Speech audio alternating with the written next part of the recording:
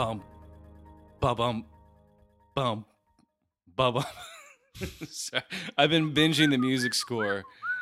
Oh my god! Fuck! I started doing Crazy Train. Crazy Train. Yeah. Oh. Instead of the. That was, the Halloween score was the first thing I learned how to play on a guitar, and I was really impressed that I figured it out on my own. I didn't look it up or anything. Yeah, I was. It's really impressed. interesting too because it's in 5/4 time, which is really fucking odd. But yeah, it's like some Dave Brubeck shit right there.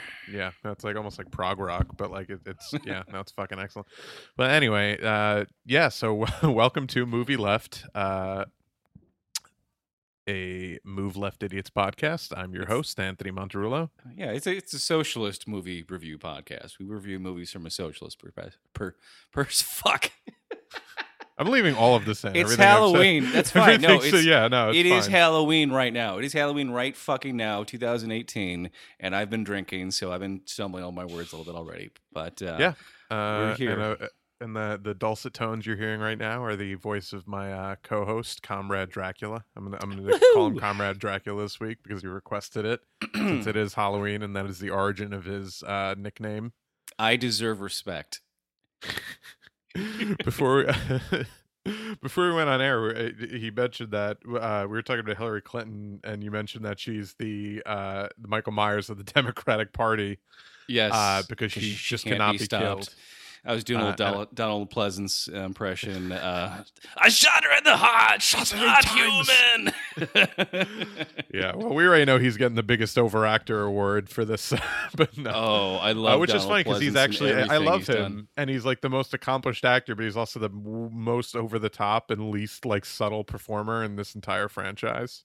Oh, well, you need him to be like the professional doctor to. He's the worst doctor of all time. Up front, can we talk about how bad of a fucking doctor Donald Pleasance is?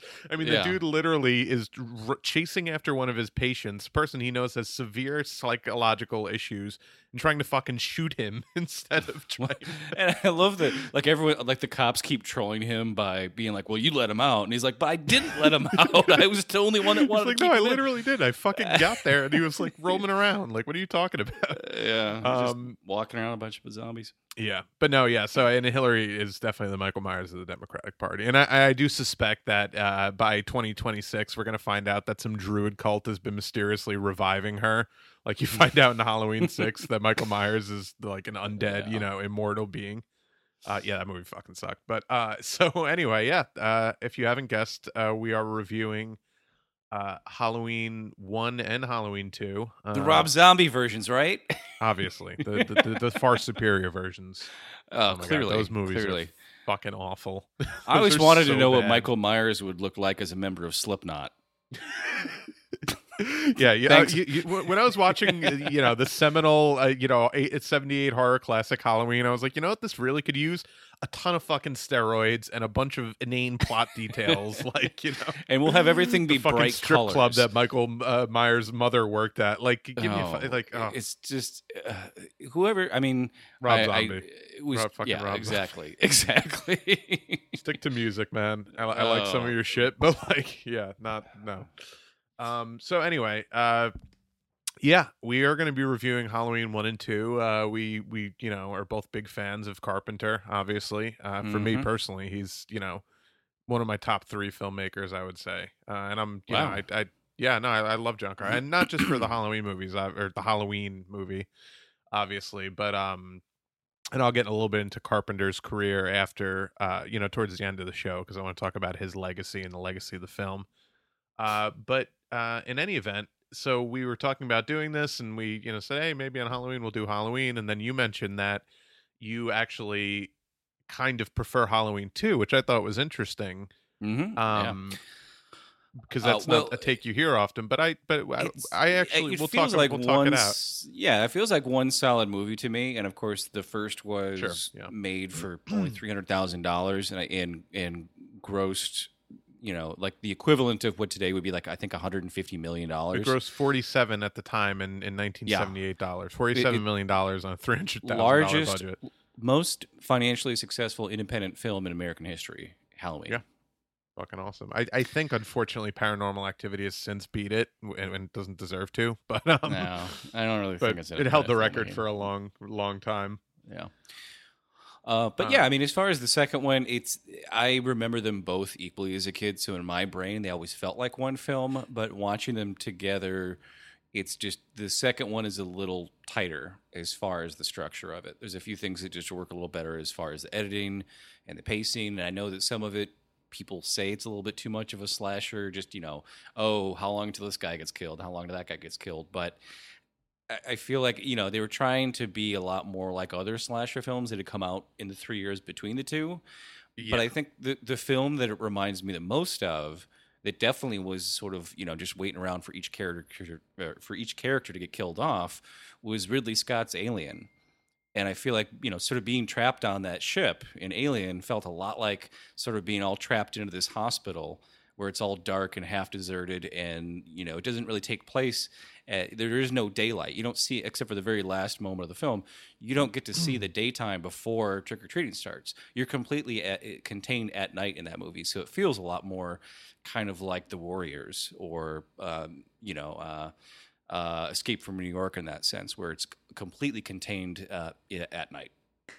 Yeah, no, I actually really like that about the film. I had always like kind of in my mind been like, oh yeah, well, Halloween 2 is obviously inferior, but I watching it back for the podcast, I really can appreciate it in its own way. Now, just to give people a little bit of a backstory as to the two films. The first movie, as we said, was it was John Carpenter's first major movie. He made another movie, Dark Star, which is not that great. But this was his first major movie. It was very much like a ramshackle indie production. His high school buddies helped him make it. His Nick Castle, one of his high school friends, actually is Michael Myers, the Shape, in the movie, because he was like hanging around set and he's like, "Hey, you want to do this?" He's like, "Oh, yeah, sure." He's never acted before, but so the first movie has a very admirable like indie-rific quality to it that I kind of love about it. Like, it's not the most polished movie. There's scenes that are out of focus. There's like, lighting's not great in some scenes, but there's just the feat that he was able to accomplish with like, rudimentary film school knowledge and just his creative like animus. Like it's kind of awesome to me, like, to see that he essentially made like the most well-known and one of the greatest horror films of all time. Almost as like a lark. Like, it was like he didn't think it was going to be the character never says a word. You don't see his face for more than an instant. And one of the things that I think is really amazing is, you see his face really quick when he jumps on top of the car, but it's like a couple frames and it's moving and it's far away. 1978, when you can't pause, there's no way you even could have picked it out. But then there's that brief little moment when he's, Michael Myers is trying to strangle Laurie, and she tries to pull off his mask and gets it like a little ways off, and you get like a brief little instant where you see his face again, just like a couple frames. And John Carpenter has been approached by people that say, "Oh, I couldn't believe how grotesque his face was under that mask," and he, to his credit as a filmmaker, the guy's face was not altered in any way. It was just a normal person's face, just like a normal guy. Yeah, but people were so convinced that he was disfigured under that mask because of how well the film is overall at making him this terrifying figure. People just put it in their head that what they had seen was a disfigured face under there. And that's actually the strongest thing about Halloween 1, and I think actually the biggest difference between Halloween 1 and Halloween 2 is that Halloween 1 is, much like Psycho, a nearly bloodless movie. It relies so heavily on like theater of the mind and power of suggestion. Michael Myers is terrifying in that movie because of how little we see him and how subtle everything is done. He's not, Freddy Krueger fucking making puns, chasing you over the top gore. Oh Like, yeah, which I love too for its own, but it's not, I don't consider that a great film. Like I would it doesn't consider scare this. me. It No, doesn't scare me. yeah, it's funny, but and yeah, and that truly is what it is. It's like he's such a mythical like figure in this when you see this film for the first time, and to a 1978 audience who hasn't really seen much in by way of horror movies, that you do think like, oh, he must be this horrible monster under that mask, and people remember that in their minds as like, yeah, that's the way he is, and that's the strength of this film is how subtle everything is done. And John Carpenter has cited Psycho as one of the primary inspirations for the film. And you could really see it. And Jamie Lee Curtis's mom was in Psycho. Was Janet Leigh, the famously killed in the shower scene in Psycho. So she is. That's my favorite sound to make in the shower, by the way. Yeah. And so I mean that's just for what it means in the larger horror film vernacular and just film vernacular in general. I think Halloween to me is I'm always going to love the first one more. The second one, funnily enough, so the second one John Carpenter didn't direct, he wrote it. He didn't really want to write it, but he wanted to make. He wanted to get paid more. Yeah, he basically was like, look, they paid me fucking nothing for the first movie, so they need to be paying me for the second movie, so I'm gonna write it. And he's like, he wasn't crazy about the script. He wrote it in like a weekend with like a 6-pack, he said, something like that. That being said, it is actually it really does hold together as a very good horror movie still. Yeah, well, one of the things that, you can't watch it by itself. They really rely on it being the same night and the same day and the same story, and you have to watch the first one. You have to have known about the first one. It's not a standalone film, so in that regard, you can't really hold it up to the first one because the first one could be a standalone film all on its own. Mm-hmm. But yeah, and the thing that obviously changed was the guy he got to direct it liked the first one so much he wanted to make the same thing, a very bloodless movie that was more based on suspense. And then it was actually Carpenter that was like, actually, after it's all done, he went back and reshot a bunch of stuff to make it gorier, to make it less like his original vision. So, which is funny because that's not his instinct typically. I mean, you see his later films, and they're all he's not a shock value filmmaker at all. Like he's a very good like subtle. He made so many amazing films after this too. He made I say that, but They Live is not subtle at all. But but it's not like schlocky. I would never call They Live schlocky or like The Thing or just. Absolutely. Well, it's obviously The Thing has quite a bit of gore in it, but that was kind of it's an alien. But it was very like visceral and like But yeah, it's. I think he just wanted to make sure it made money, and he wanted it to compete on that level of these other films that had gotten a lot more gory in the last few years. Well, it's so funny, and I don't want to step too much on our end of the podcast discussion when we're going to talk about the legacy of the movie, but a lot of this movie, and I think he even kind of said as much, it was made in response to the Friday the 13th of the world and the Nightmare on Elm Street. Well, not Nightmare on Elm Street yet, but like the slasher movies that came in the immediate wake of Halloween, which were all copying the Halloween formula. And this was almost like a copy of those copies, but those copies of the original Halloween failed to take away the central message of Halloween. They kind of just they kind of acted as if it was supposed to be, just completely about the 100% about the serial killer, and just come up with a bunch of disposable archetypes for the characters that are going to get killed off one by one. And if you have sex in the movie, you die. Like all this shit that's just not true from of the first movie and not really present, but it's like an unartistic person's rendering of the first Halloween movie. Oh, absolutely. And I see this so many times where people just did not get certain elements of these films. Yeah. Some of the most, one of the things I like about Halloween 2 is that most of the really unique things, unique elements of Halloween 1 that I thought were there, you go back and watch it and they're not there because they're actually in the second one. The song Mr. Sandman, that everyone associates with the first film is not even in the first film. It's in the second one. And that in and of itself, it's bookended by that song. It opens and closes on it, right?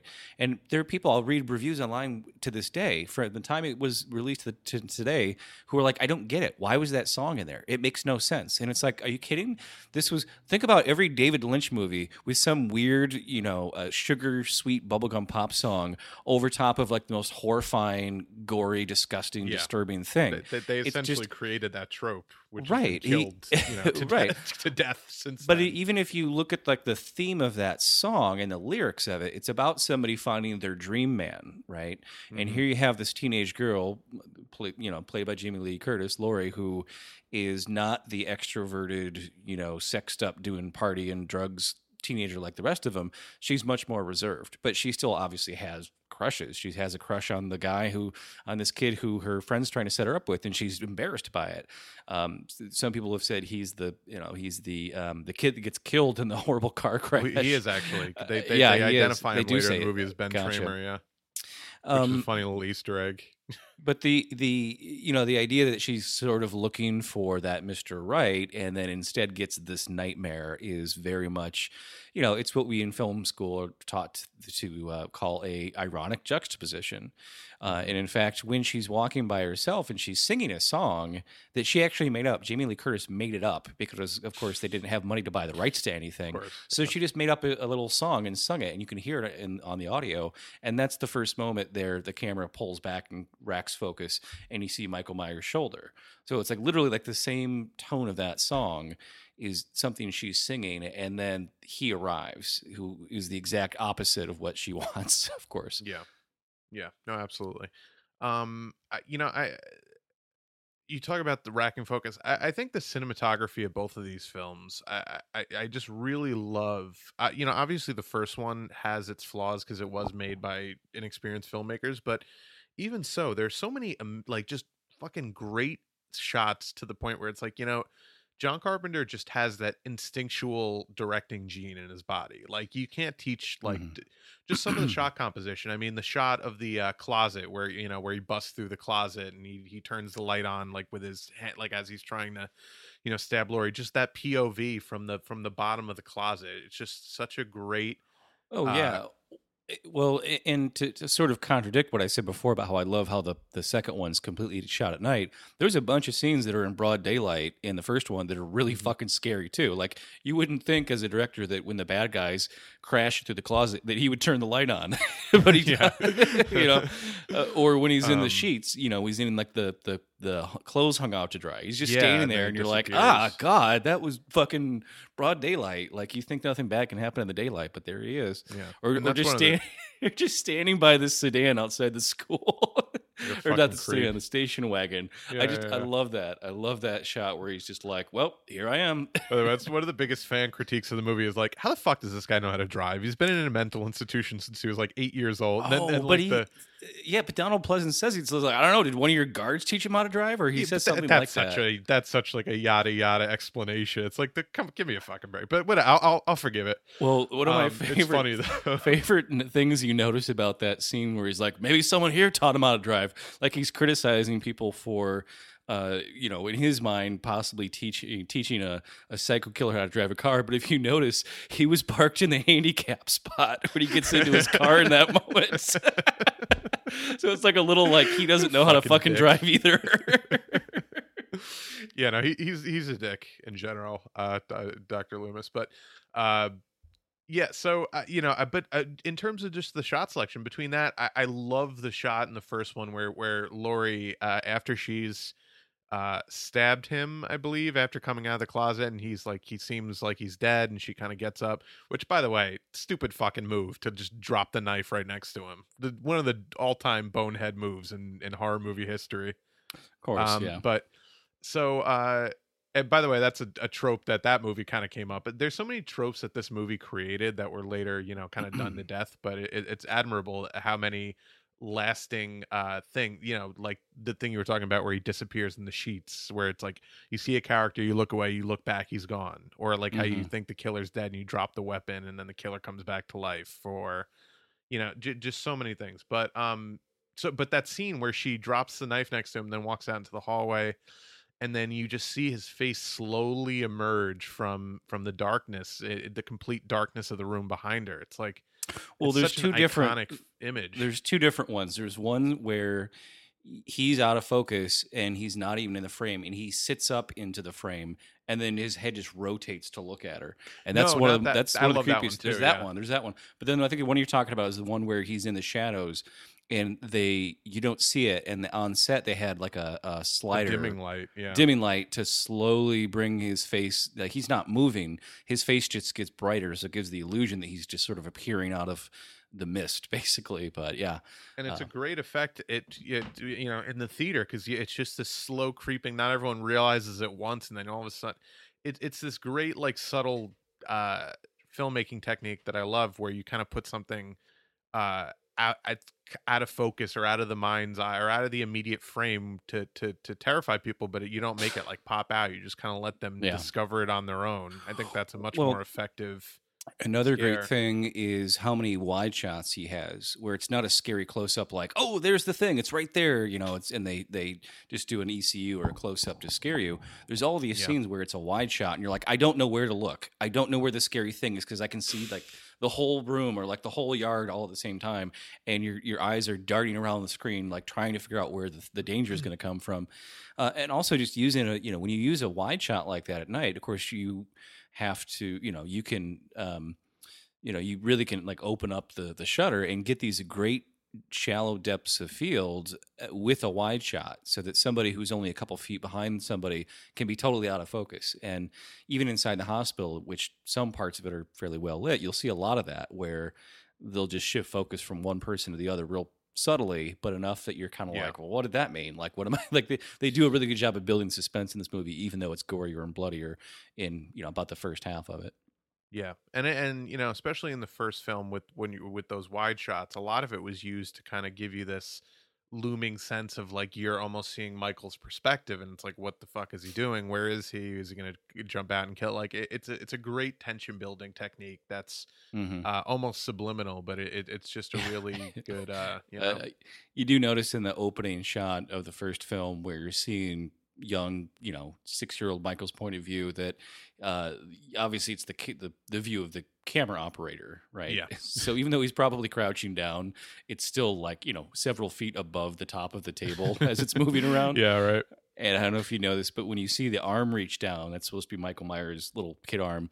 That was actually the woman, Deborah Hill, Deborah who Hill's was arm. one Yeah. of the producers. And of course, the arm is like, it almost doesn't look like it's even a right arm. It looks like it's a left An arm. adult female arm. practically. Yeah, no, But, it's whatever. absurd. It's And the camera goes out of focus during that shot too. right. Well, Which, but but yeah, that shot's impressive they because were it was one take. They shot it in one, yeah, or They how they many did, and they edited it. tracking shot. But the house they shot in was torn up and looked like shit in real life, right? So they could shoot that. Mhm. So all the couple minutes you see where it's all made up, they had to have like the entire cast and crew help with trying to fix that house up and then make it look like shit again. Basically, like there was nobody. They didn't have extra people standing around not doing shit. They had everybody doing every job on that movie. Apparently. That's what I love about it. I mean, that's and I love them both. But that's the thing I love about the first one is how, and I just say this having made an independent film myself, where it was just me and a couple of crew people, and it's like I just love that fucking like fly by the seat of your pants guerrilla filmmaking aspect of that Absolutely. movie. And it's amazing how it came together. Considering that, because I know how fucking hard it is to shoot anything, let alone a major motion picture like this. Well, I myself have also made a Yeah. independent film. It's about a 20-minute long film, and one of the things that I was reading about that John Carpenter had the characters do was wear their own clothes because they didn't have a budget for wardrobe. And I also did a similar thing where he gave Jamie Lee Curtis $100 and she went to JCPenney and just bought clothes she liked. Right. And I did the same thing for my film where I just gave money to the young women in my film and just said, well, here's the colors I want you to buy. Here's the color palette. Just go buy stuff that you would actually wear because you can keep it afterwards. Right. So that's Yeah. what we did. So I think there's something interesting about when you let the actor choose the look of their character in a Yeah. large degree. It's something about that feels much more authentic to me. No, absolutely. So in terms of favorite scenes from the films, for me in the first one, there are a lot of iconic scenes. I think to me the most iconic scene though is still uh the scene where Laurie hides in the closet and he bursts through. I think that's the image that most people think of when you think of Halloween. It's clearly a bit of an echo of her mother's shower scene in Psycho. There's definitely allusions to that. And I think it just that's when the movie really kind of kicks into gear, because you see him kill people earlier on in the film, but they're all fairly tame kills. Like the one guy he kind of stabs like through to the Hmm. wall. He never comes across as like vicious, like as like rabid. Like he's always very measured and slow, and just happens to like kind of stab somebody. And that's the moment where he gets frustrated because he can't get everyone else. He's been able to just kill no problem, but Laurie has managed to evade him, and you could tell he's getting desperate because he's just so driven by this desire to kill her, Hmm. for whatever reason. Well, but And she's that's she's actually, also yeah. MacGyvering her way out of it. Everyone Yeah, was well, sort of that's the amazing part about it. yeah, everyone sort of praises Alien because the protagonist turns out to be a woman, which was sort of hidden at first, who then is the one who has to like fight to figure out how to survive. Well, that Alien came out after this movie. And if you look at this movie, it Laurie's not really the main character for most of the film. She's, Hmm. it's mostly the cops and Donald Pleasance, so I feel like this film did a couple of those things that Alien is praised for, but this movie doesn't get that praise for. When she's in the closet and like, oh, I have to make a stabby thing out of a coat hanger now. Okay, I'll do that. It's not like she just got Yeah. away. Well, she's the original final girl, which is something we'll talk about later when we talk about the legacy of the film. But that's a trope that I think is an immensely positive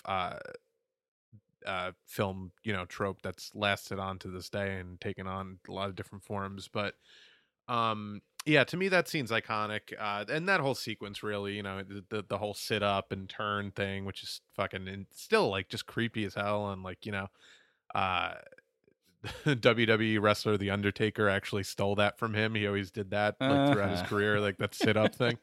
Right. Um, it's just funny, but yeah. So that whole sequence is just amazing. Then the absurd him getting shot by Dr. Loomis when he does this kind of theatrical arm motion backwards and then falls through the window. Yeah, But well, that's what a little mini porch like that is to fall off because yeah, you of stumble course. Like, back. why else would we fucking have that? It's weird. So, have Um, you notice when he looks down to see where he was and he's gone? It like in the first one, the yard's mostly dirt and there's no lawn there, and in the second one, it's and like the this second one, plush astroturf. You know? and there's like an impression of him, like a comical Yeah, impression of him in the yeah. ground. One of the things apparently they wanted Donald Pleasance when he looks down to look shocked and surprised, and Donald Hmm. Pleasance was like, "Why would he look surprised? This is what he keeps thinking is going to happen. It happens." So they shot both ways, and then of course the one that worked better was the one where he looks down. And he's just like, "Yep, saw that coming." Yeah. But I like that about that's actually I think that was kind of a like him pulling out his actor card there, because he was like, no, I like look, Doc Loomis fucking knows that this guy's is a monster. Hmm. He's unkillable. He knows he's in his heart of hearts. He knows he's gonna look down and he's not gonna be there. He's not gonna be shocked. And you're Yeah, like, oh fuck, yeah. I fucking told Well, you, idiots. Like so this is speaking of Donald Pleasance, I mean, from what was the movie where they shrink everyone and put him in this little spaceship and a syringe into the body to go fight the thing, whatever. Incredible Voyage, was that it? yeah, Fantastic Voyage or Incredible. Yeah, yeah, I think you're right. But he's always played sort of like this slightly unhinged doctor character. I'm sure you've seen THX 1138, George Lucas's first feature film. No, I actually haven't seen that. Oh my God, are you kidding me? I Donald should see it. Pleasance Yeah. steals the fucking show from Robert Duvall in that film. I swear to God, you've got to watch that. Yeah. Watch the redone version because they did some CGI, but it looks decent. It's not like watching the Star Wars being ruined by new CGI added in. This Oh, actually God. works really well with the film. But oh, talk about cult classic. And just a sense of confinement and insanity. And it's basically like a whole society that lives underground, and everyone's controlled by the government. It's shock of shocks, right? But everyone, it was sort of like at a time when the war on drugs was just starting. in real life, but in this movie, this dystopia, everyone is forced to take drugs to be subservient and just go to work and have no emotions, basically, right? And anyone that exhibits emotion will be beaten by the police and then reprogrammed, right? So then Donald Pleasant's character kind of comes into it, and he's just batshit brilliant in this film. Yeah, I gotta check it out. Yeah. So what was it? Oh, so yeah. So that there are a lot of strong scenes in the first one. That one stands out to me. As far as the second one, there aren't as many iconic scenes from that film that I can think of. Obviously that movie's a lot more focused on kind of the kills, like some of the absurd kills. The hot tub in particular, the hot tub kill that Michael Myers the hot does tub of love. Yeah. Yeah, is just the most it's the most memorable scene in the movie for sure for me, because it was just horrifying the first time. Why would you have a hot tub in a hospital that can kill people? Like, I thought that's like a thing they put in jails, not hospitals. Right. Yeah, Joe Arpaio's fucking prison system. Yeah. No, so well, I guess it's like a therapy tub, but I don't know why it would get that hot. But but in any event, I'll go with it. But yeah, the dunking her in the hot tub over and over and over again till her skin just peels off her face. It's fucking gross. By the way, I don't understand how Michael Myers' hand wasn't similarly scalded, because it was underwater. How did he get shot 6 times? Yeah, that's true. Well, okay, I mean, so that brings up an interesting contrast between the two films, because the thing I love about the first movie, and that all the later sequels especially, it started with 2, but it got really kicked into overdrive, and the later ones kind of undid, is this idea of Michael Myers as like this immortal, unstoppable, killer. And I love the mystery of the first movie, where it's like, theoretically he could just be this fucking raged out lunatic who never makes a sound. Shot. Really? He never. No. Well, no. In terms of when I say raged out, I mean it's conceivable that a human being could survive what he survived in the first movie. Like it's within the realm of suspension of disbelief. He shot him in the heart. I mean, come on. Well, we didn't see. Well, the thing is, you don't see any. They couldn't afford any kind of squibs, so you don't see where he actually gets shot. So he could have technically been miming getting shot. I mean, no. Dr. Loomis is think just an awful shot. To me, I always thought it was more like he is some kind of inhuman supernatural thing, but he still can be hurt, but it only lasts for so long. It's like Wolverine's healing factor. Like, he gets shot, he goes down, and then he gets up a little bit later. Like, he does need some time to recuperate. So, on that sense, yes, if it bleeds, you can kill it. But in the second one, he gets his eye shot out, and he is blinded by that, right? Yeah. So, clearly, the bullets are actually going into him, and they are hurting him, and they're capable of blinding him, at least for a while.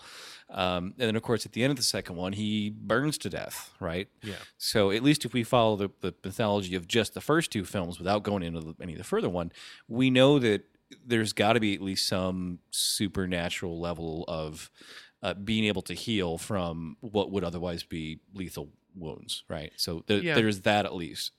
There is. I don't know. I like. Part of me wants to hold on to the fact that you don't know anything about him in the first movie, and that he is mysterious, and that he is, in theory, he could just be a human that's so fucking crazy that he, kind of fights through the pain with adrenaline of being shot, with non-lethal wound. But then the later sequels just go off the fucking rails to the point where he's being revived by druid cults. Well, but there's that scene in the second one in the school where he's got they find the knife through the kid picture, and Michael Myers apparently wrote the name of some god of death. Yeah, so they're already hinting at it, and I liked that they only hinted at it and just had a very slight suggestion that there's more going on. But yeah, largely good on that front. I think once they went full on, gets his head chopped off in one of the fucking sequels and then is back in the next movie. Give me a fucking break. But yeah, no, that's just dumb. Spoiler alert. But so for a movie you should never watch. But and I will die happily never. Yeah.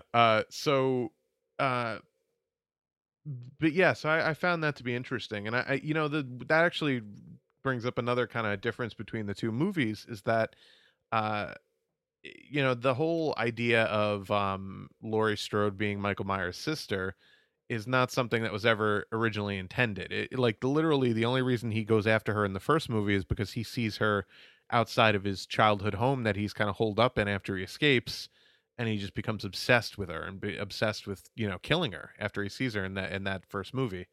Now Carpenter, in writing the second movie, in which he says he kind of regrets some of the stuff he wrote in about her character, I think including that, he came up with this whole kind of semi convoluted plot of her being Michael Myers' sister, and her not knowing it, which is interesting and kind of drives all the sequels after that. But I I love the thing I love about the first movie, and why, and the fact that plot line doesn't exist, is that he really can be anyone. Like I think that's what scared people about that movie, is like that could just be some fucking crazy guy that escapes from the mental institution, and goes on a killing spree in my neighborhood, in my white, sleepy Hmm. suburban area, which is the appeal of that movie. It's one of the first movies that I know of that was that put that kind of a crazed Well, killer on the right. loose in All that the setting.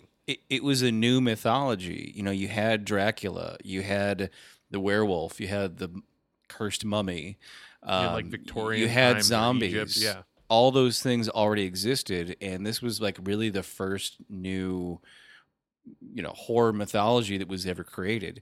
And they tried different masks too that were supposed to be really freakish and over the top, and they all were scary, but they were like, and they thought, well, we don't have any money for those, so what if the mask is just a completely emotionless blank face, and they were like, oh, that's even worse. That's the scariest thing of Yeah. all.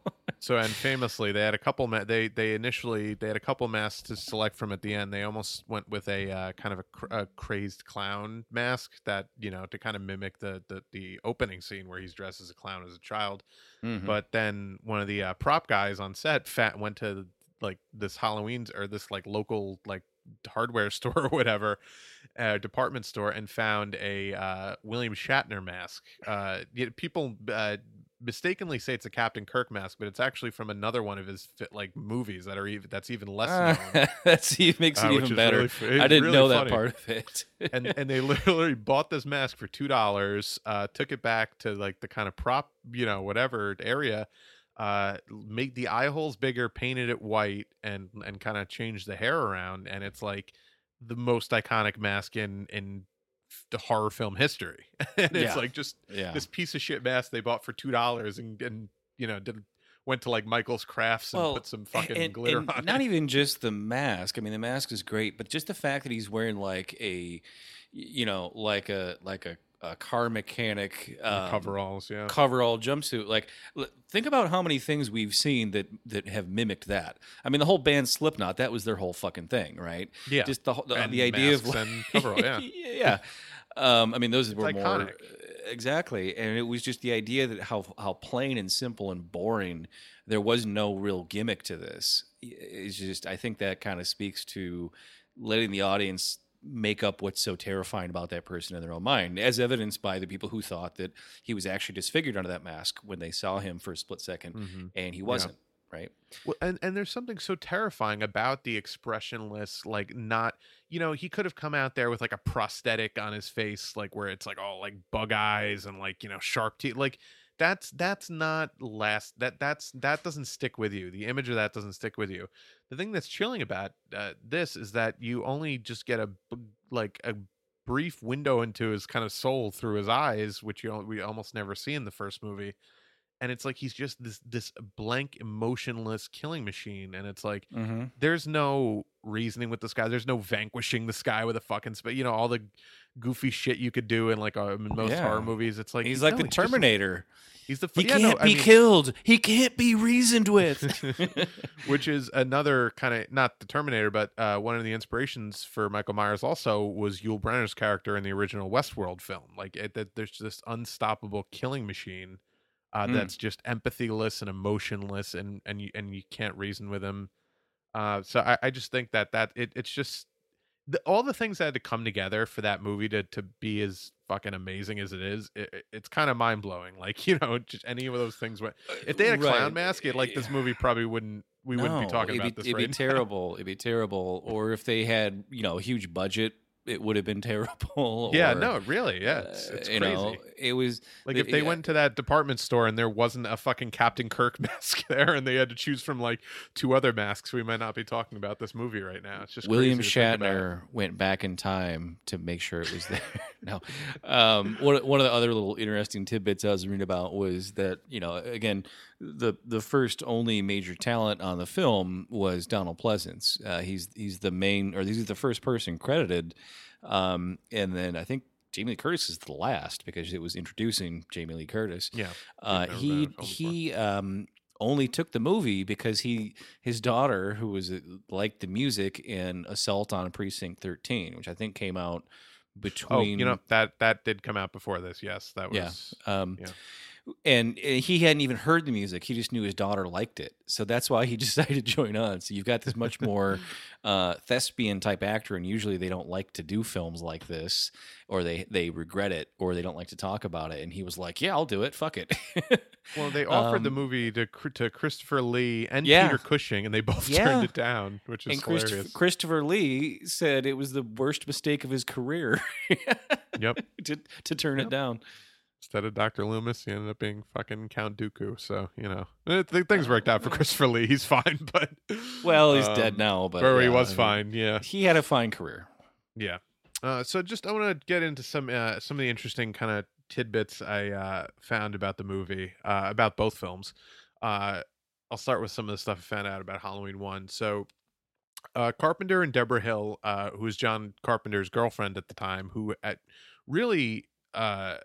by the way, is almost as much responsible for this film as Carpenter is. She wrote a good chunk of it. She wrote all of the female dialogue, like all the dialogue between Jamie Lee Curtis and her friend group. Like she had a big hand in this movie, and she kind of gets forgotten because Carpenter put his name at the front of it, which was kind of just became his trademark. But she's kind of the unsung hero of this movie.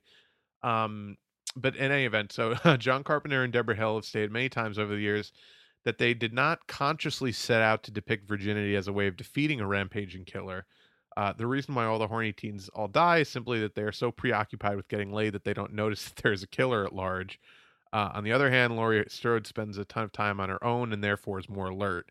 So that was literally just a plot device that was written into the film to kind of knock off all these characters, and people kind of misread it in later years and turned it into this almost as if like slasher movies are like this morality play that like if you have sex or if you do drugs you're gonna die in the movie, and the final girl, the girl that survives, is supposed to be this virginal drug-free character, and John Carpenter's like, no, that's fucking ridiculous. Like, that's not cool.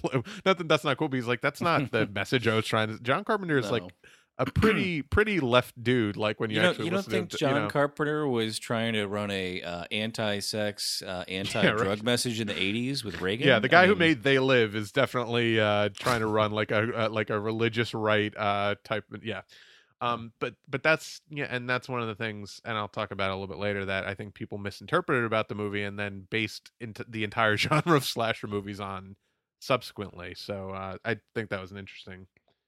Well, it's not a trope the first time you do it, right? It's a trope every time you do it afterwards. Sure. So you could argue in the second one they kind of were like, well, they liked this, so we'll just do more of that. But one of the things I like about the second one is at least when you see her go to the hospital, you think, oh, well, she's safe now because there's hospital people. Like that's, there's EMTs there. And then you realize like the EMTs are like sleazeball, horny young dudes too. And you see how they act there. And it's like, they're supposed to be like fixing sick people, not trying to get laid in the fucking hot tub of doom. The worst hospital staff. But much like he's the worst doctor of all time, they're the worst hospital staff of all time. Also, there's like 4 people at that fucking hospital. Like, I don't care how fucking slow it is. Like, that seems crazy. I've been to a small town hospital late at night and walked around, and it was like that, where it was just, they turned the lights off. Yeah, it was really fucking creepy. I think that's why I identify so much with the second one, is because I I've been in hospitals when they were that like lights turned off and Yeah. empty, and Wow. like in just in your head that like people die in hospitals. They're fucking haunted, right? Yeah. People die all the time, and there's something I don't know that's just scarier about a hospital than just a suburban neighborhood for whatever reason to me. Yeah. Um, Yeah. So Carpenter said, and this is something I actually learned from. There's a podcast called Halloween Unmasked that kind of did like it just came out recently. It did a breakdown of all these different kind of themes of the movie, interviews with Carpenter and Jamie Lee Curtis. And he talked about how he grew up in Bowling Green, Kentucky. He was born in upstate New York, but his father moved for work like when he was fairly young, and he grew up in Bowling Green, Kentucky. And he's like, I learned about Ultimate Evil growing up in the Jim Crow South. And if you look at his career and all and the kind of themes of all his films he's trying to get across, you could see uh, he was almost kind of radicalized by being born in New York and then just moving into this really kind of alien land where it's like, why do you like all these people hate all these other people just because of the like it's just a fascinating kind of origin story for Carpenter, and I think it really informs all of his work later in his career. It's an interesting tidbit that I don't think a lot of people know about Carpenter. hmm. um And yeah. that was you said that was a whole podcast series or just one episode of a podcast that was about this? No, well, there's like a little mini series that The Ringer just did, in the lead up to the new 2018 Halloween film called Hmm. Halloween Unmasked. It's an 8-part podcast series. I think, anyone that likes the Halloween films and listens to podcasts, which I assume is everybody that's listening to this, should check that out because it's got a lot of really interesting little tidbits from those films. Yeah. I And mean, like if that, they don't, then they must insane really story. hate us and they're looking for something to, nail us on. So, Yeah, if one of us is running for office in 15 years and you're listening to this trying to find some dirt on us, hopefully we've entertained you so far, but Anthony yeah. called a lady a whore last week, and I don't approve of that. So, shame on you, Oh sir. my god. Well, it was in the true sense. Well, whatever. I was so yeah. This I thought was fucking crazy. So they made this movie in like 20 days. Start to finish, which is insane when in terms of the way, movies are made now over months. Uh Hmm. Carpenter composed the score to this movie in 4 days, and we talked about it before we went on air. But the score, especially in the first movie, I think, and in the second movie too, also just completely adds another dimension to the film. Like I think that movie with like a rote like standard Hollywood horror movie score would not be nearly as effective as it is. I think the score just completely. It's yeah, it's the best thing about these movies to me. Yeah, I mean, the score in the second one is pretty much the same as the first, but it's again just a it echoes it a continuation. lot. Yeah, and Carpenter did Um, the score of the second one also. yeah, it's well, I mean, there's really only five main pieces of music, and they're very simple, and it's just like a very simple sound that is sort of haunting, repeated over and over and over to the point where you just start going insane. Yeah. Um, it very much reminds me of a movie just came out a few years ago, which is also very much a horror film, sci-fi horror film, Under the Skin with Scarlett Johansson, where there are pieces of music, and I actually heard the film score for Under the Skin before I saw the movie, and the score by itself Hmm. was so fucking haunting that I didn't like listening to it by myself at night. That it was Hmm. that affecting. And then when I saw the film, I was like, oh my God, this is like the music was already in my brain. I already knew the music, so it felt familiar and like it was haunting me more because I already heard it. And every time I go back and hear the music for Halloween 1 and 2, it's just I can again There listen to this film score by itself and it's more affecting than watching it in the film now. something that Carpenter I think really gets is there's like there's some music that's just existentially terrifying. Like I think it touches on this almost primal kind of dread in you, and I've experienced that with a couple scores. I think actually his score to Prince of Darkness. I don't know if you've ever heard that, but I'll send you a link to that after this. If not, it's um one of my favorite Carpenter films, and the score to it is just very unsettling and like really just fucking gets under your skin. Like still, no matter what. Like I had it on in the car once, and like my girlfriend's like, "You change this?" It's like really not like it's really fucking freaking me out. Like it's just got this really like You should play it at your ethereal, wedding. otherworldly. I know, right? Otherworldly quality to it, and I think that Carpenter just he's very modest about his filmmaking and his music, but he's a fucking great musician. Like he just really instinctively gets how a film should be scored. And I think he's a rare creature in that he's a great filmmaker who also is an amazing composer.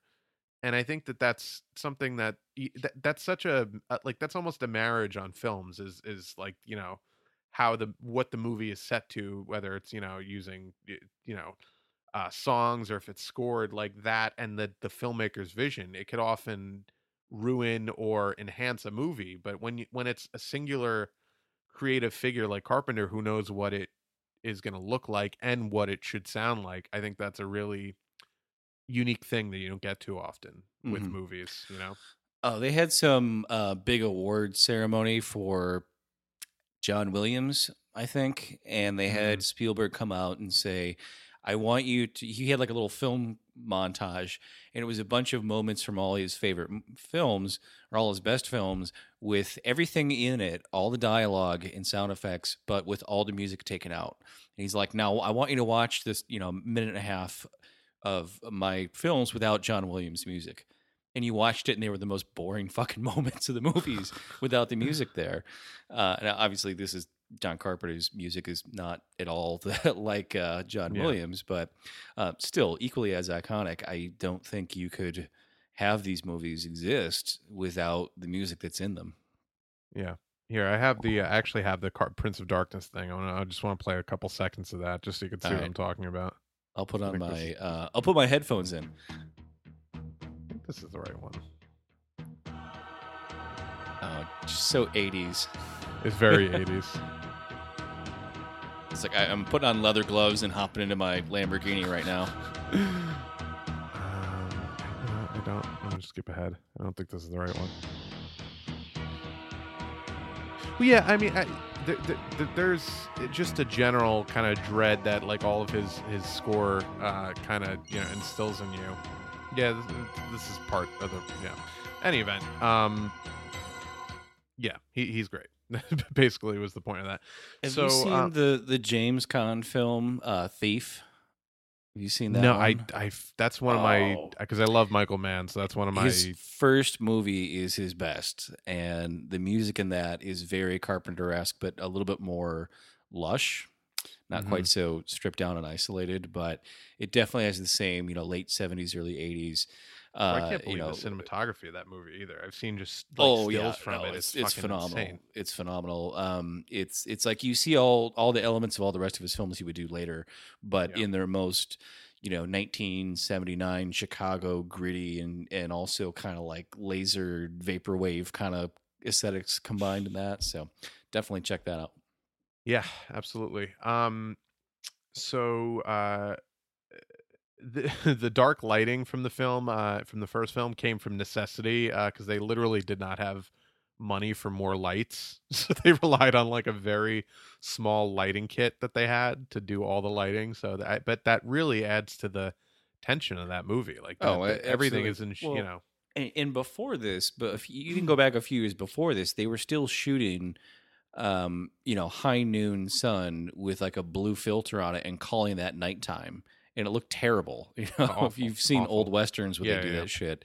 So this was really like the late mid to late 70s was really the first era you could shoot at night and not flood it with fill lighting. So, props to them that they were able to do it and still make yeah. it look, be able to tell And what's now you going can on. shoot with the new fucking cameras. You could shoot in like any situation and have like minimal lighting, and you'd be fine.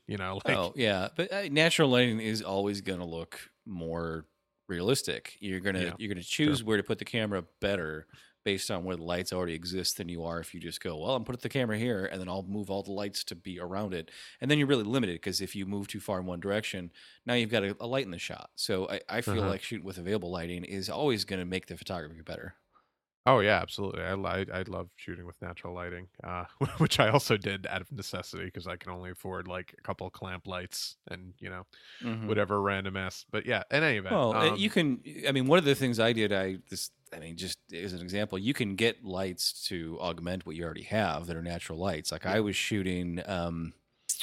Most of the thing I shot was indoors, but I wanted mostly daylight to spill in. So I actually shot on a tungsten stock with a yellow filter, and then bought daylight balanced light bulbs for indoors. And everyone thought I was crazy because they had no idea what I was doing, why I was doing that. the fuck But are I you wanted doing, bro? a, It's I just a wanted light a, bulb. Like, yeah, like why don't you just use tungsten balanced lights and tungsten balanced film? I'm like, well, I was like, I want a finer grain. So yeah, I was doing all kinds of things I didn't need to, but it looked great. It looked exactly the way I wanted it to when I was done, which that mattered more than the cost, really. yeah, yeah. I wish I kind of studied that more in school. I was always way more into the writing aspect of it, and I was kind of just like, we'll figure out how to shoot it, Which I think, funnily enough, Carpenter kind of was like too, but he just happened to have this innate talent for finding the shot that I don't necessarily think I have, but everyone has their own kind of skills in in different areas. The movie that Tommy and Lori are watching is the Thing from Another World, the 1951 movie, which is funny because John Carpenter later went on to remake that, as the Thing, Hmm. like that they were watching the original Thing from 1951 in that scene. And people have remade his version of the thing terribly since then. Oh yeah, Like if yeah. you look at the monster effects in 1986 for the thing, which even then were compared to the Terminator were not as good as special effects, but they still hold up way better than the CGI they did in like the 2012 remake of the thing that looked just fucking Yeah, terrible. I'm 100% like team practical effects. I fucking hate CGI, not in principle, but like I just hate the way that it's used as a cost saving measure, and it just looks not nearly as good as movies from the 80s and 90s that use practical effects. And it's like we should not be skimping on this when it's clearly better for films, for any kind of sci-fi or horror or anything to put in the extra work to do this effect practically. And like, Hmm. you look at there's actually a bit of a revival in that in like modern independent horror movies. There's this Oh yeah, great movie yeah. called The Void that came out a couple of years ago. I think it's streaming on Netflix. I highly recommend to anyone who likes kind of Lovecraftian, like cosmic horror. But it's almost all practical effects, and it's got a lot of echoes of Prince of Darkness, which is another Carpenter movie that I love. And I think there's definitely like kind of a revival, like the way like in the 2000s, like there was kind of this revival of like almost like the New York punk scene type of music with like the Strokes and shit, like a move away from the kind of No, overly absolutely. electronic. Well, and all that rapcore bullshit was Yeah, oh, and new metal, obnoxious. obviously. So Yeah, I remember when all that the Strokes just 1-2 beat bullshit came out. Beck was pissed off because he was like, "Well, I could write albums of that shit if that's well." I was like, oh, "You're getting a little salty there, Beck." yeah, I know. um, Hey, that first Strokes album's fucking great. It spawned a lot of subpar imitators, much like the White Stripes spawned a lot of yeah. subpar imitators, but that first album's great. Oh yeah. Well, the first Corn album's great. That's not the Yeah, problem. It's yeah, that no, it's the everyone shit after that was that terrible. flows. With the first Halloween movie's great, but the fucking Friday Yeah. the 13th franchise, Oh no, it's squeezed out a awful. It's series awful. of larger turds. A series of So unfortunate events, to be yeah, sure. really. So yeah, and so some trivia from Halloween too. You mentioned earlier believing Rick Rosenthal's version of the film to be too tame. John Carpenter shot a few gory scenes that were added into the film despite Rosenthal's objections. This annoyed Rosenthal because he had wanted the sequel to emulate the way that the original avoided explicit violence and gore in favor of well crafted suspense and terror. In fact, Carpenter had intended for Halloween 2 to do just that, but the success of the new wave of slasher films in 79 and 80 made him afraid that a film which was scary and R-rated but lacked bloodshed and nudity would do poorly at the box office, leading to extra graphic material inclusions. So he almost kind of second guessed himself when he shouldn't have, because I think H2 minus some of that goofy over the top gore, like the needle in the eye, this hot tub, would have been on par with the first movie. Like, and I still really enjoy the second one, but I think that was almost a negative addition to the movie. Like, I think Carpenter, he kind of, you tinker too long with something. I think that he kind of got in that Yeah, frame of well, mind with I that. mean, one of the things I like about the first one is when Michael Myers butcher knives that guy up off his feet onto the Yeah, wall. He sort of stops and kind of tilts his head, almost as though he's admiring his work, to admire his right? kill. Yeah, love that. And you think, okay, he's a killing machine, but he's not an unthinking killing machine. He must like what he's doing because he takes the headstone and makes this little arrangement. He hides these other bodies where they're going to be He's super discovered into to arts and scare crafts. people. I mean, Yeah, like we've he's established. getting into the spirit of Halloween. And then of course, there's the nurse he kills in the hospital where he just like lets out all of her blood into a giant pool on the floor. And then the EMT guy comes in, gets scared, and turns on and like just slips and falls and Slips knocks comically himself in, out. yeah.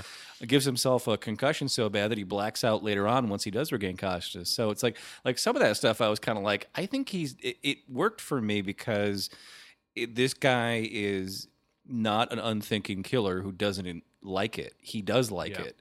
He's like, it's not just, oh, I have to kill my sister because some, mythology. So this person is methodically stalking and killing because it wants to, right? And looking for slightly different ways to do it there's an intention there. And I think that if someone was just a motionless killer, why would they get up and move around to kill people at all if they didn't want to, if they didn't like it, right? The fact that Yeah. he can drive a car around and stalk people, people said like it's weird that he drove a car around all the time, and it's like, well, no, it isn't. You drive if you knew how to do it, you do it. Like a real Yeah. serial killer is going to drive around and stalk. They're going to stalk people.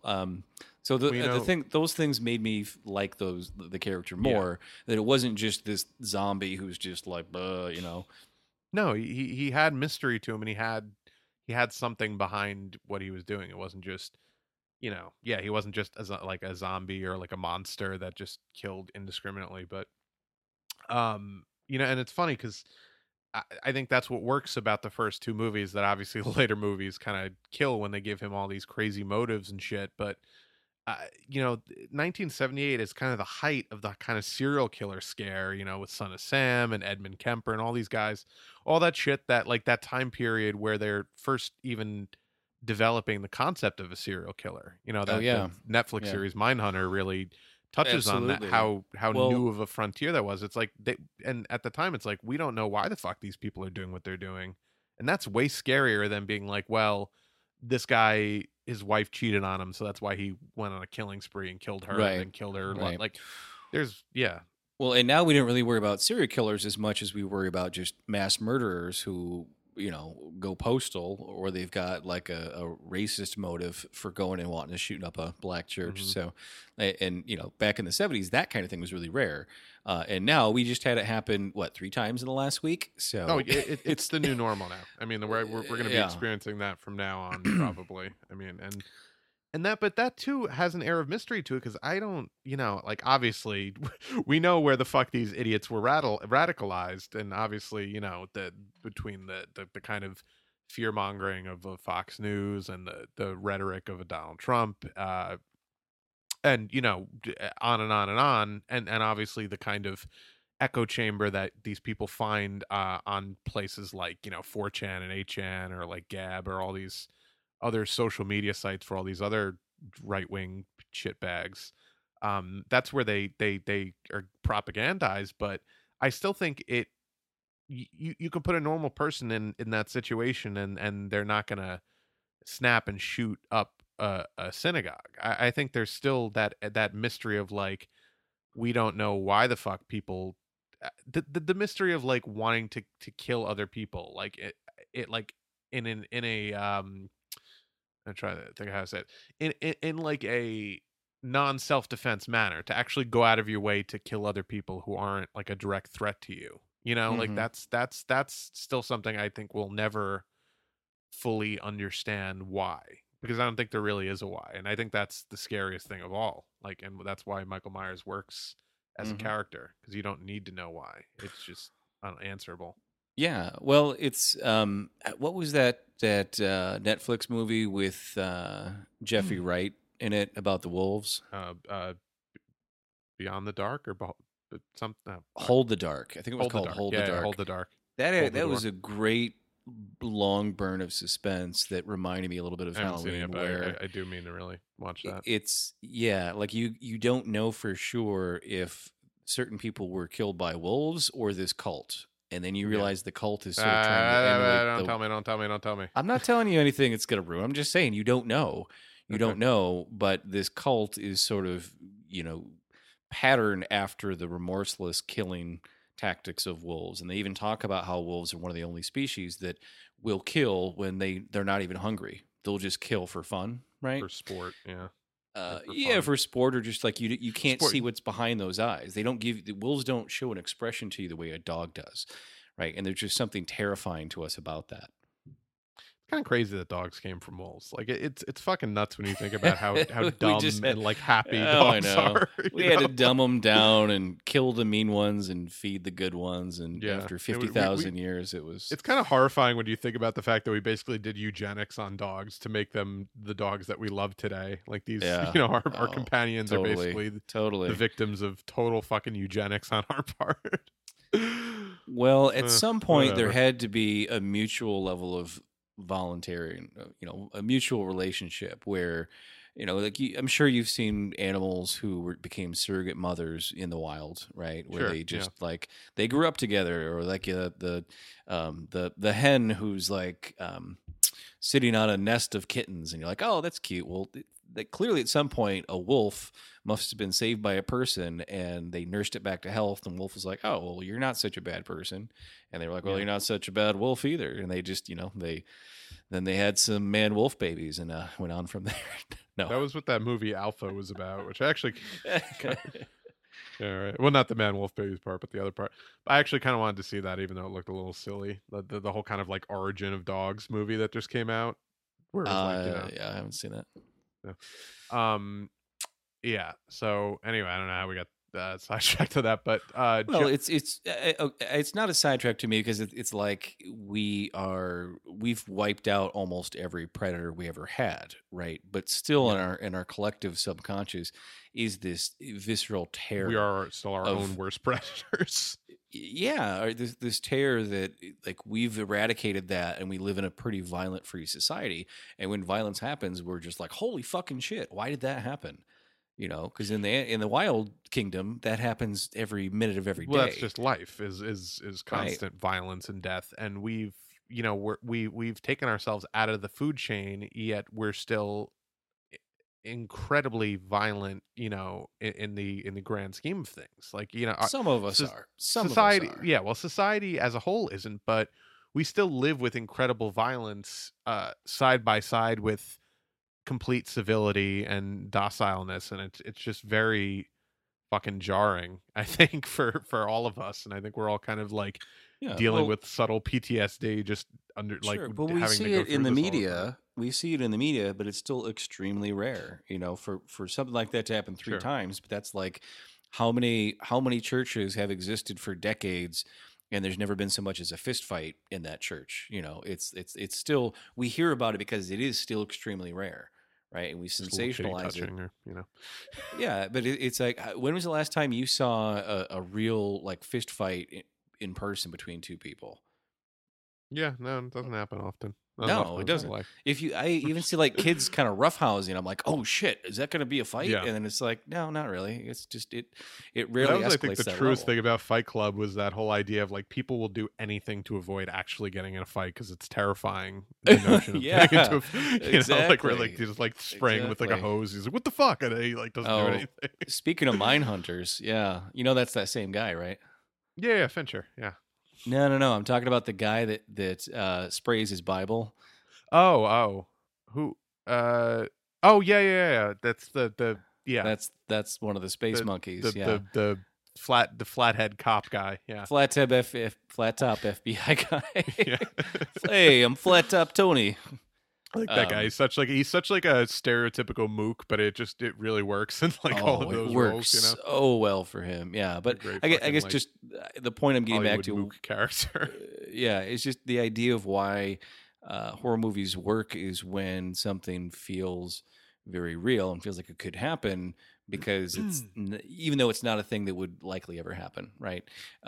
Because we do live in a sanitized world where violence is still not a daily part of our lives, and we don't want it to be, but we want to get scared by the idea of it at the same time. So it's interesting to me. Yeah. So, in terms of the legacy of the film, or of both of the films, and the kind of um horror industry that spawned from this, because really it was like, if you're talking about the history of horror movies, you say before Halloween, after Halloween, because before Halloween it was mostly, the classic monsters, the Universal monsters, the Draculas, Frankensteins. Oh, it was corny as hell. Yeah. And and I enjoy those movies for what they are, and I think that they, for movies from the 30s, create nice atmosphere, but it was a dated formula. They were played out, and other than a few outliers, obviously The Exorcist came in 73, which was groundbreaking in a lot of ways, but Carpenter really created the modern slasher movie. There's so many things that I think, without even realizing it, in this little rinky-dink script he wrote for this little rinky-dink movie, he created the entire modern horror genre. So just the whole idea of a killer wearing a mask, the unkillable, unstoppable kind of evil character, that just the concept of the final girl, which Laurie Strode is arguably the first real final girl, which is this concept that people talk about with horror movies, where there always has to be a female who survives to the end, who survives the killer spree, and actually ends up, winning in the end, or taking him down, or at least incapacitating him enough to get away. Why don't they just call it Last Gal Standing? Yeah, I mean, Final Girl has a cool ring to it, though. It feels like it seems a little infantilizing, but yeah, whatever. Or Survivor Girl. What I've heard it called both, but about Survivor Woman, please. No. But in a weird way, and I don't even think he meant to do it, but I think it largely had to do with Deborah Hill's influence on the writing process. He kind of created this extremely kind of feminist trope in a genre that later became kind of labeled as a misogynistic, anti-woman genre. And sometimes that was true, certainly, of like some of the really schlocky 80s horror movies, where it was all just gratuitous tit shots, and like women like being bimbos that get stabbed, like just absurd, over the top kind of sexist shit. Or as I call it, art cinema. And but I mean, that's not Laurie Strode, and I think he created this kind of prototype for the like female heroines that we see later on in the Ripleys of the world, and in other.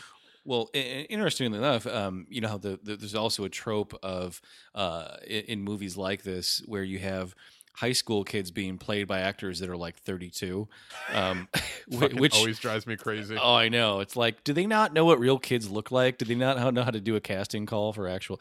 But Jamie Lee Curtis was like the only one of the young actors that was actually a teenager in this whole movie. So I mean, at least credit that they cast an actual teenager to play a high school student. Well, it's a bitch, because you if you're under 18, you're subject to child labor laws, and it's like you can't really effectively shoot a film with you got 2 years. You can cast legal adult teenagers. So yeah, I won't tell you how I know that, but But that I actually was just watching Scream the other day, which is one of my favorite all-time horror movies. I know, they're all like 40. It's like these people are like 35 fucking years old, and you want me to believe that they're 17. This is ridiculous. It's the worst. Like fucking David Arquette shows up, and I'm like, this dude is at least the same age as all of these high school teenagers, and you want me to believe that he's a fucking cop? Like, give me a break. Yeah. I mean, he had a mustache. That's really all you need. But I love that movie. But that movie also, funnily enough, really owes its entire existence to this movie. And in a lot of ways, that movie revitalized the slasher genre in the way that in the way that Halloween kind of created the slasher genre. And I know my friend Steve's head's exploding right now because he fucking hates Scream because he's I don't know what the hell's wrong with him, but uh the whole idea of Scream reviving this really tired genre up until that point, in the wake of Halloween you saw a lot of really poor attempts at remaking Halloween, in the Friday the 13th movies and just Yeah. the countless slasher movies that came. And Scream was like, hey, why don't we do a movie that makes fun of how ridiculously predictable all of these horror movies are, but at the same time do something really unique and inventive and and scary without like all the supernatural bullshit or Hmm. the Yeah, it didn't take typical. itself seriously. It was like the Yeah. Green Day of punk music. Yeah. No, and I love that about it. And actually, Wes Craven, who made that film and made the Nightmare on Elm Street movies, made another movie called New Nightmare, which was kind of the proto Scream, which also kind of poked fun at horror movies and like featured like Robert Englund as a character in it, like, and it was like, well, he's like plays Freddy in the movies, but then there's like a real Freddy. I think that was kind of an interesting place that horror went, but there was a real dark period in between kind of the Halloween 2 golden age of horror and then the kind of revival I think in the late 90s where it was just awful misunderstandings of what Halloween was and why it was successful. And it just became, as I said, just kind of like, gratuitous nudity and, unlikable one-dimensional characters like the jock and then the slut and then the nerd and then the stoner. It's like Oh, that's like what was that movie with Jon Stewart as the teacher and he gets a pencil stab the in the eye? faculty. Oh my god, that fucking movie's Yeah. awful. Oh So gosh. funny though. That movie launched a few careers. That was like the first time Josh Hartnett was in a major movie, and then what's her name and a couple other people. But yeah, Josh Hartnett, by the way, definitely not. Halloween H2O. Oh, of course. I mean, that was. It's just like you watch that movie, and it wasn't scary, and it came out when I was still in high school. I'm pretty sure. But that And movie is not bad. Like yeah, in the no, it's not bad. It's not bad. It literally is like it's like the Breakfast Club of horror movies, where it's like none of these people would ever be friends in real life. Ever. Yeah, right. I don't believe this. But and funnily enough, H2O in the kind of spirit of Halloween,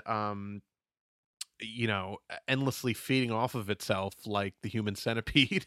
H2O, I think, was a lot, in a lot of ways, the answer to Scream. It was like the meta version of Halloween in a lot of ways. Like it was like a post Scream slasher film. It shared a lot and I think that's the reason it kind of worked more so than any of the other later sequels. Well, wasn't there? So we didn't talk about Halloween. Yeah, I want to 3, talk about some of the other sequels, which is a total departure. But Halloween 4 had Donald Pleasance in it, if I recall, but not Jamie Lee Curtis. Is that correct? Jamie Lee Curtis was in the first 2 movies, and then she was like, "I'm done with this shit," and she didn't come back until H2O, Halloween, H2O, which and that was that in 2000 or yeah, that was in 98. It was H2. It was 20 years later, so that was in when 98. was Halloween 4? Halloween 4 was in like mid 80s. Halloween. So what happened basically was Halloween 1, John Carpenter made, then Halloween 2 he made, and then at the end he obviously kills off Michael Myers because he's like, I'm done with this. I don't want to go back to Michael Myers. Halloween 3, I think he produced, but he didn't direct or write.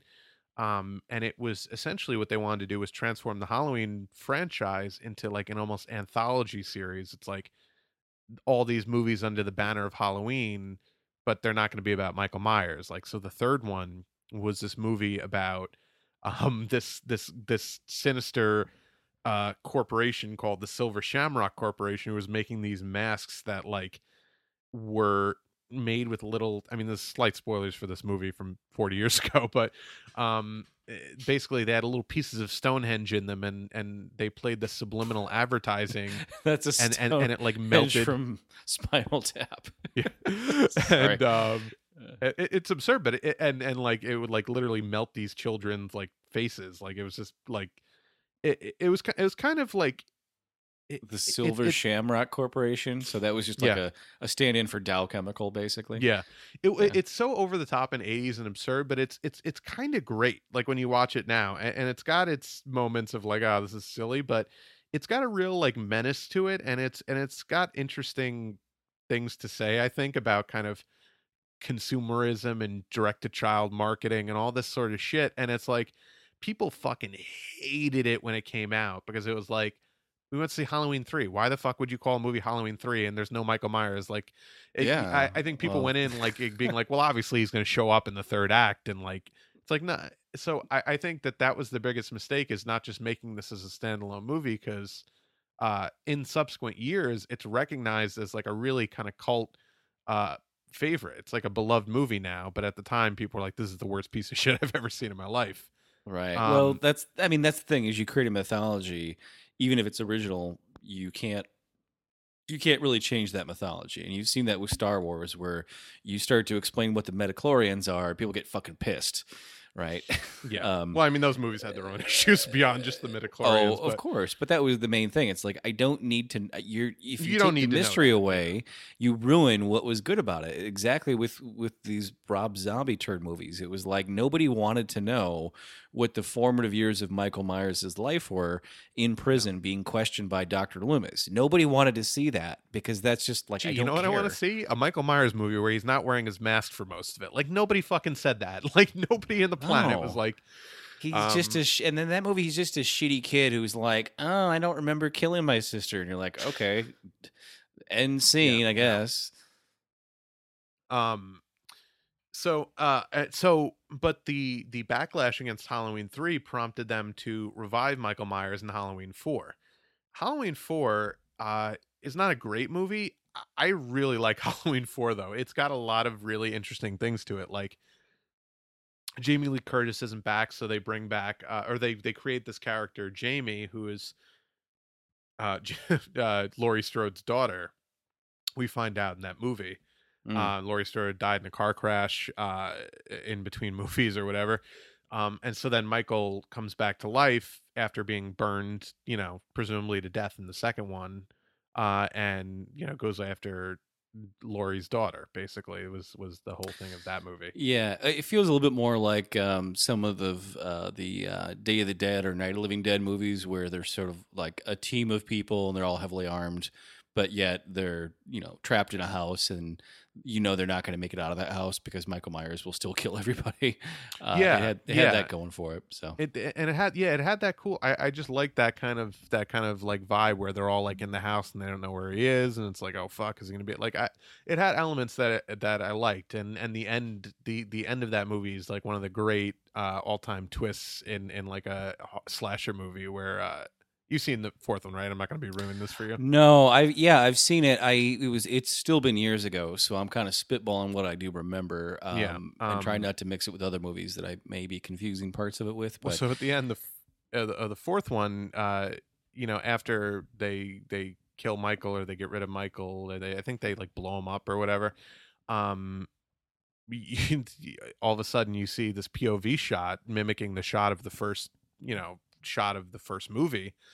Walking up the stairs and then stabbing someone with scissors, and then it cuts to Loomis on the stairs like screaming no, and then you see Jamie like holding a bloody knife, wearing like the clown costume that Michael's wearing.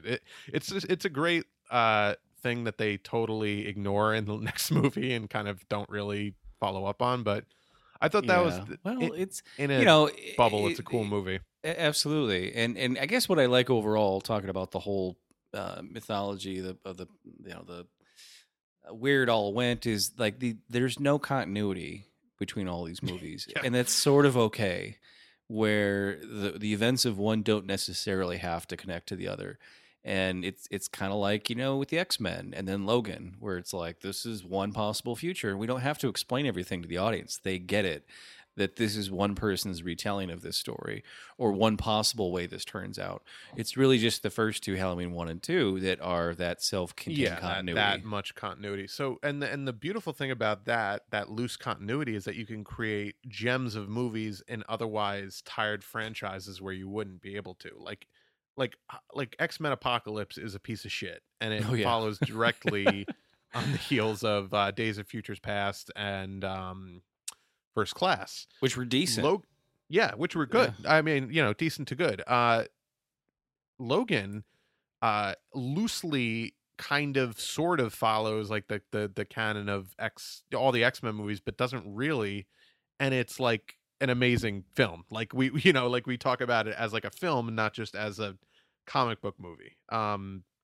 So I think that lack of continuity actually kind of helps the Halloween franchise in that same way, Yeah. where you Well, can ignore pieces of shit like Halloween 6. with the whole Marvel franchise, they've had this continuity, but they've already wrapped up some of these character arcs, right? Yeah. And they're done with some of them. So to reboot it again, I don't know how they could top what they did in the last 12 years, but they'll have to break the continuity with different people, different stories, whatnot. But interestingly enough, that X-Men Apocalypse, which was so terrible, was only a year prior to Logan, which is phenomenal. And Caliban is in both movies.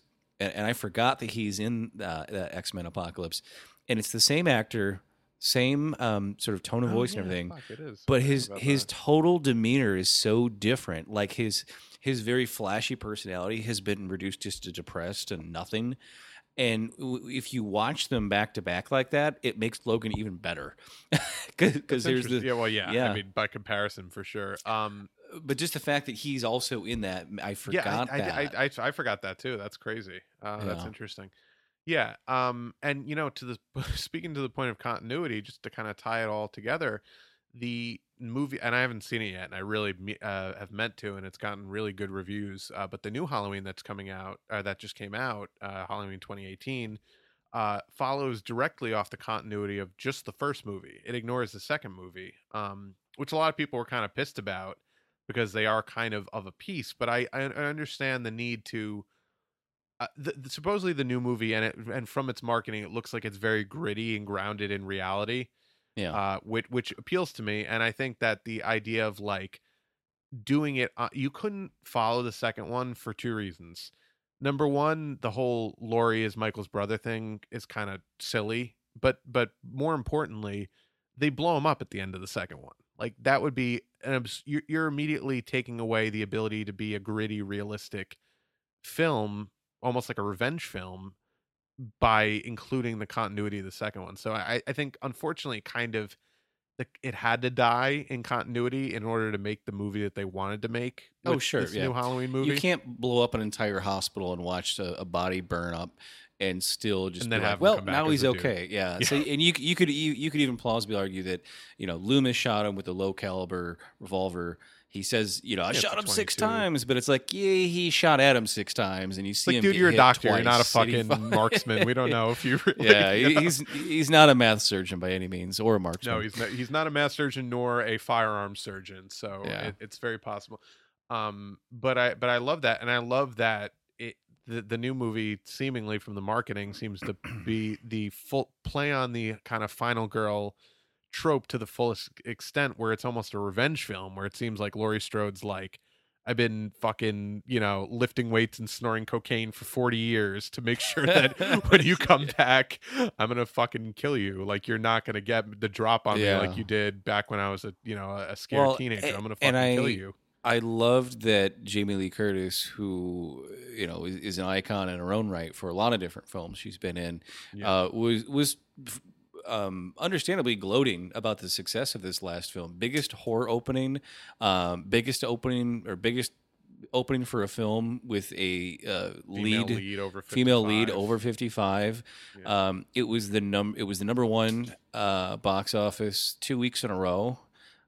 So I mean, fucking good for her for doing all the films that she decided she wanted to be in, but especially to like still knock it out of the park with this. And I don't usually praise something for the dollar value it brings in, but with film, it's kind of like it is a measure of how good it is. And a lot of times when people still want to see it, especially when it picks up in the second week, which is almost unheard of. Like, movies always drop off after the first week. It's just a question of how precipitously, and that movie, based on the word of mouth, happens rarely, actually I think picked up a little bit in its second week, which is fucking awesome. They could have waited a little longer and released it around Christmas time and really got some of that Star Wars money. But I don't know. I don't know. Right. Releasing Halloween 2018 right before Halloween, little ballsy.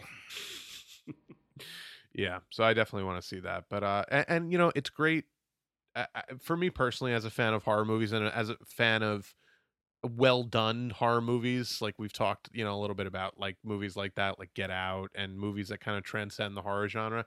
I think it's a good sign that a movie like that can open so big because it tells studios like, hey, there's a real desire for a revival of like good horror and not just the shit you've been churning out. Like, and I think that's a good sign, and I Absolutely. hope it's gonna Well, spawn a I whole mean, string of those. you look at Black Mirror, and I think Black Mirror has been Yeah. revolutionary for horror, where the themes are so close to home, and you just look at it and go, this is unbearable to watch in a lot of You those can't watch more things. than one in a sitting. It's like No, fucking so much so they had to tone it draining. down in the fourth season and make the heroes win once in a while. Yeah. Um, but man, the one First, I think you haven't seen it yet. It's the one in season 4. It's in black and white with the robot I heard dog. it's really fucked up. Yeah. Oh, it's like Terminator, but just more like, imagine if Terminator was a like a mumblecore art house film with no dialogue and almost no music. Yeah. And that's kind of what it is. And again, it's just like this feeling of no escape, that no matter what you do, you can't get out. There's nothing more horrific than that. And I think the reason that I'm so glad that this is kind of being revived is that horror movies speak to an existential dread of real issues, and I think it's a genre that's unique in that it can talk about real fears and real things like that without becoming like a biopic or like I think it's uniquely suited to tackle societal problems as a genre. And when it's being made for cheap schlock and just gore or like tits or whatever, like the kind of uh the elements that are in vogue at the time are, it's not doing its job. I think horror at its core is not just there to be a cheap titillating scare kind of fest. It's there to make you think about society and make you think about uh things that are happening. I mean, obviously Night of the Living Dead is one of the first real prominent horror movies that comes to mind, and it's like that movie was incredibly revolutionary for its time and said a lot about um race relations and things like that. And then you have I'm sorry, Night of the Living Dead. I don't know if I said Night of the Living Dead or Dawn of the Dead. But then Dawn of the Dead, also made by Romero, was had a lot to say about consumerism. So I think it's, Is that the one that's in the mall? yeah, that's the one that's in the mall. Yeah, And yeah. and it's just really, I think that horror and sci-fi, specifically, and I think they kind of can cross over, are uniquely suited to talk about society's problems in a way that other films aren't, without coming across as Or they trite could, but and people wouldn't go see it. yeah. Like nobody wants to go be ham-fisted about the state of race relations and geopolitics. So Gene Roddenberry made Star Trek. Yeah, exactly. It's like, And it's, yeah. it's why it's the theme and not the plot, right? Well, it's why a movie like Get Out, I think, to me, is way more effective than 12 Years a Slave, because 12 Years a Slave almost comes across as an exploitative retelling of, actual slavery by like presumably a bunch of white, dudes Sure. making, whereas Get Out is Right. really makes you think about Well, the, if you don't know what happened in the events of 12 Years a Slave, is a movie like Get Out going to resonate with anyone? No. Like, you, of course you need both things. no, yeah. And As I'm far not as saying being they shouldn't make those palatable to movies. the audience, I agree. I think a lot of people just, they don't want to think about things being that bad, or they just viscerally cannot view it on they can't watch a scene of somebody being whipped for minutes on end, but they can watch someone being stabbed by a monster, and they're like, "Ah, haha, that's not me." Yeah. Well, but also horror movies, and I think movies like Get Out afford the ability to reflect how things like slavery and the horrors of ancient times are kind of still being perpetrated today in more clever ways, which I don't think movies that are just purely about history can do. You know, like you wouldn't understand the subtle racism of like white liberals if you watched 12 Years a Slave, but Get Out, you're like, holy fuck, this is like everyone I know. Like if you're a black person, you see it, you're like, this is everyone I know in my life cycle, you know? Do you remember what's his name? The guy that's played oh shit. I'm gonna kill myself. Bemberdink Cumberpatch, whatever the fuck his name is. Yeah. Cumberbund. No. He was like the benevolent slave owner, and he kept saying, God. you know, hey, could you let me go? And he's like, well, no. Look how good I am to you. So there was a little bit of that there, where you thought he was gonna be the good one, but sure. No, I get the point you're making. We're getting slightly off the Halloween rails here, but. So, final thoughts? What the film's trying to say? Anything of that nature? You know, I'm tepid to ascribe any kind of larger theme to the first movie because it was just written by a guy, you know, out of film school and thrown together and made really quickly. But I think a lot of times, and I notice this when I write things, and you know, I think I've heard Bruce Springsteen talk about this. You don't necessarily understand the themes of something you're writing when you're writing it. You're just writing it to rhyme or writing it to go together, you know, in terms of the scenes or you know whatever it is. But things are so deeply ingrained in your person that they inevitably come out in your writing. So I think that there's certainly things to be gleaned from it in that sense. Well, but and I a theme can't doesn't, really, a yeah, theme doesn't have to be a sermon either. yeah. One of my favorite things are movies where the protagonist has a stated reason for doing a good deed, but really below that surface, they've got something of a selfish reason for doing that good deed, and they cling to the noble reason to excuse the deeper level, the thing they don't want to admit about themselves, right? So when I wrote a script once and shot it, that was kind of the core of it. Like, why would somebody do a certain thing where their intended reason is more noble than their unstated kind of selfish reason that may not be bad, but it's still just about themselves, right? Yeah. And either masking an insecurity or trying to, you know, attain something that they want, but they want it for selfish reasons. So that in itself could be a theme, right?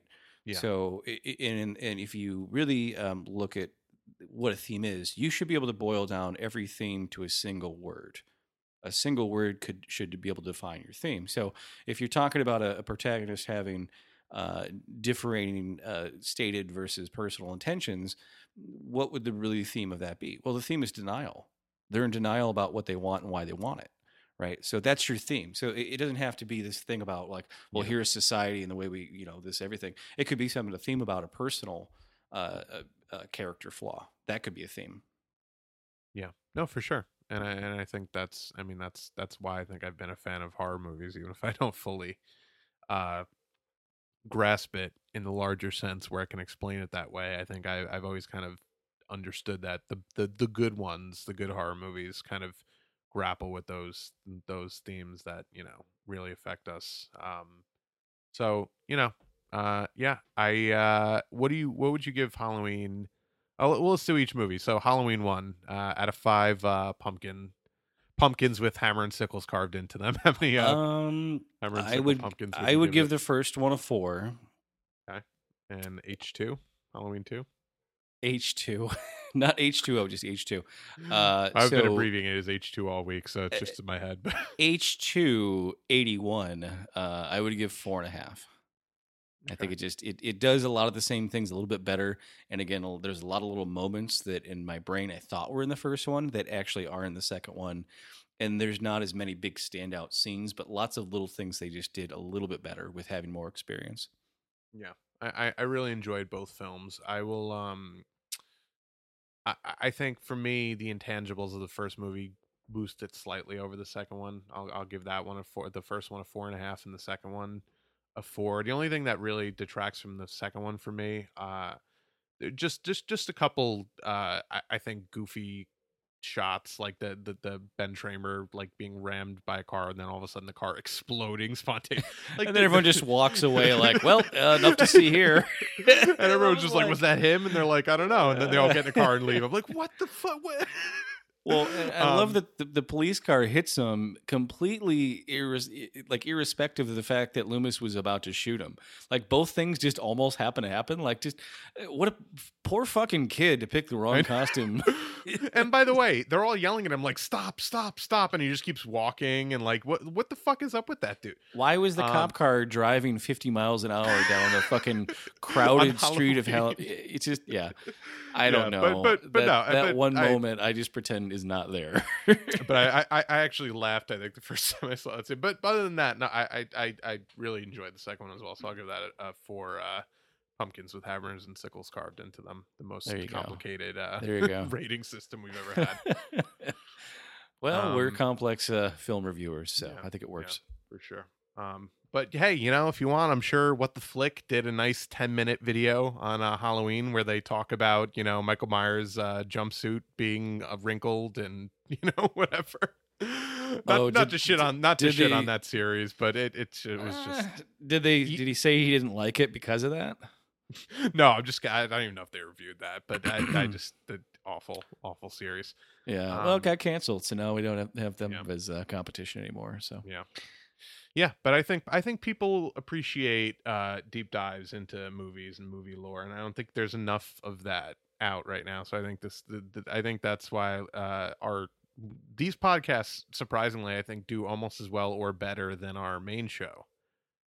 Sometimes depending on the movie. Yeah, it's like a popular movie. I'll go back and I'll look at the view counts and stuff we did months ago, and I'm like, oh, people are still it's still going up by couple dozen every so week I mean, or so. obviously they're more evergreen, but I think people really kind of crave like in-depth analysis of films that it's very hard to find outside of like the kind of fake nerd ecosystem of like the Nerdist, or and you got these guys that can do some interesting 5 to 10 minute reviews, but really it's like they just want to have a background showing all their collectors merch they've acquired in the last week, and that's really all shelf it is. Of Blu-rays, impractical shelf of Blu-rays, like recessed lighting behind the shelves of their. It's just like no one gives a shit. I want to hear a film essay in conversation form, and whether 100 people listen to this or 1,000 people listen to it, it's a fun thing to do and talk about, and a fun conversation to have about films. And I'm going to learn something, and hopefully everyone that listens to this will learn a little bit, and hopefully teach people how to be just more cinematically literate in ways they didn't expect to. Yeah, absolutely. I think that's a good thing to end it on. So, come back and join us Friday if you're into politics and you somehow stumbled upon this and have never listened to us before. We have a lot of shit to talk about this week. I don't quite know how we're going to even fit it into one episode, but we'll do it. It'll end up being whatever is the craziest thing that just happens on Friday. That's usually what happens. That's the thing. It's like I had like 6 things that I told you on Monday that we were going to cover, and since then, like 3 other things have happened. So it's going to be an interesting week, but fuck. So come back and join us Friday for the that's right main politics cast, and that's the Move Left Idiots podcast, SoundCloud.com. Yeah, we've got a new logo about to drop.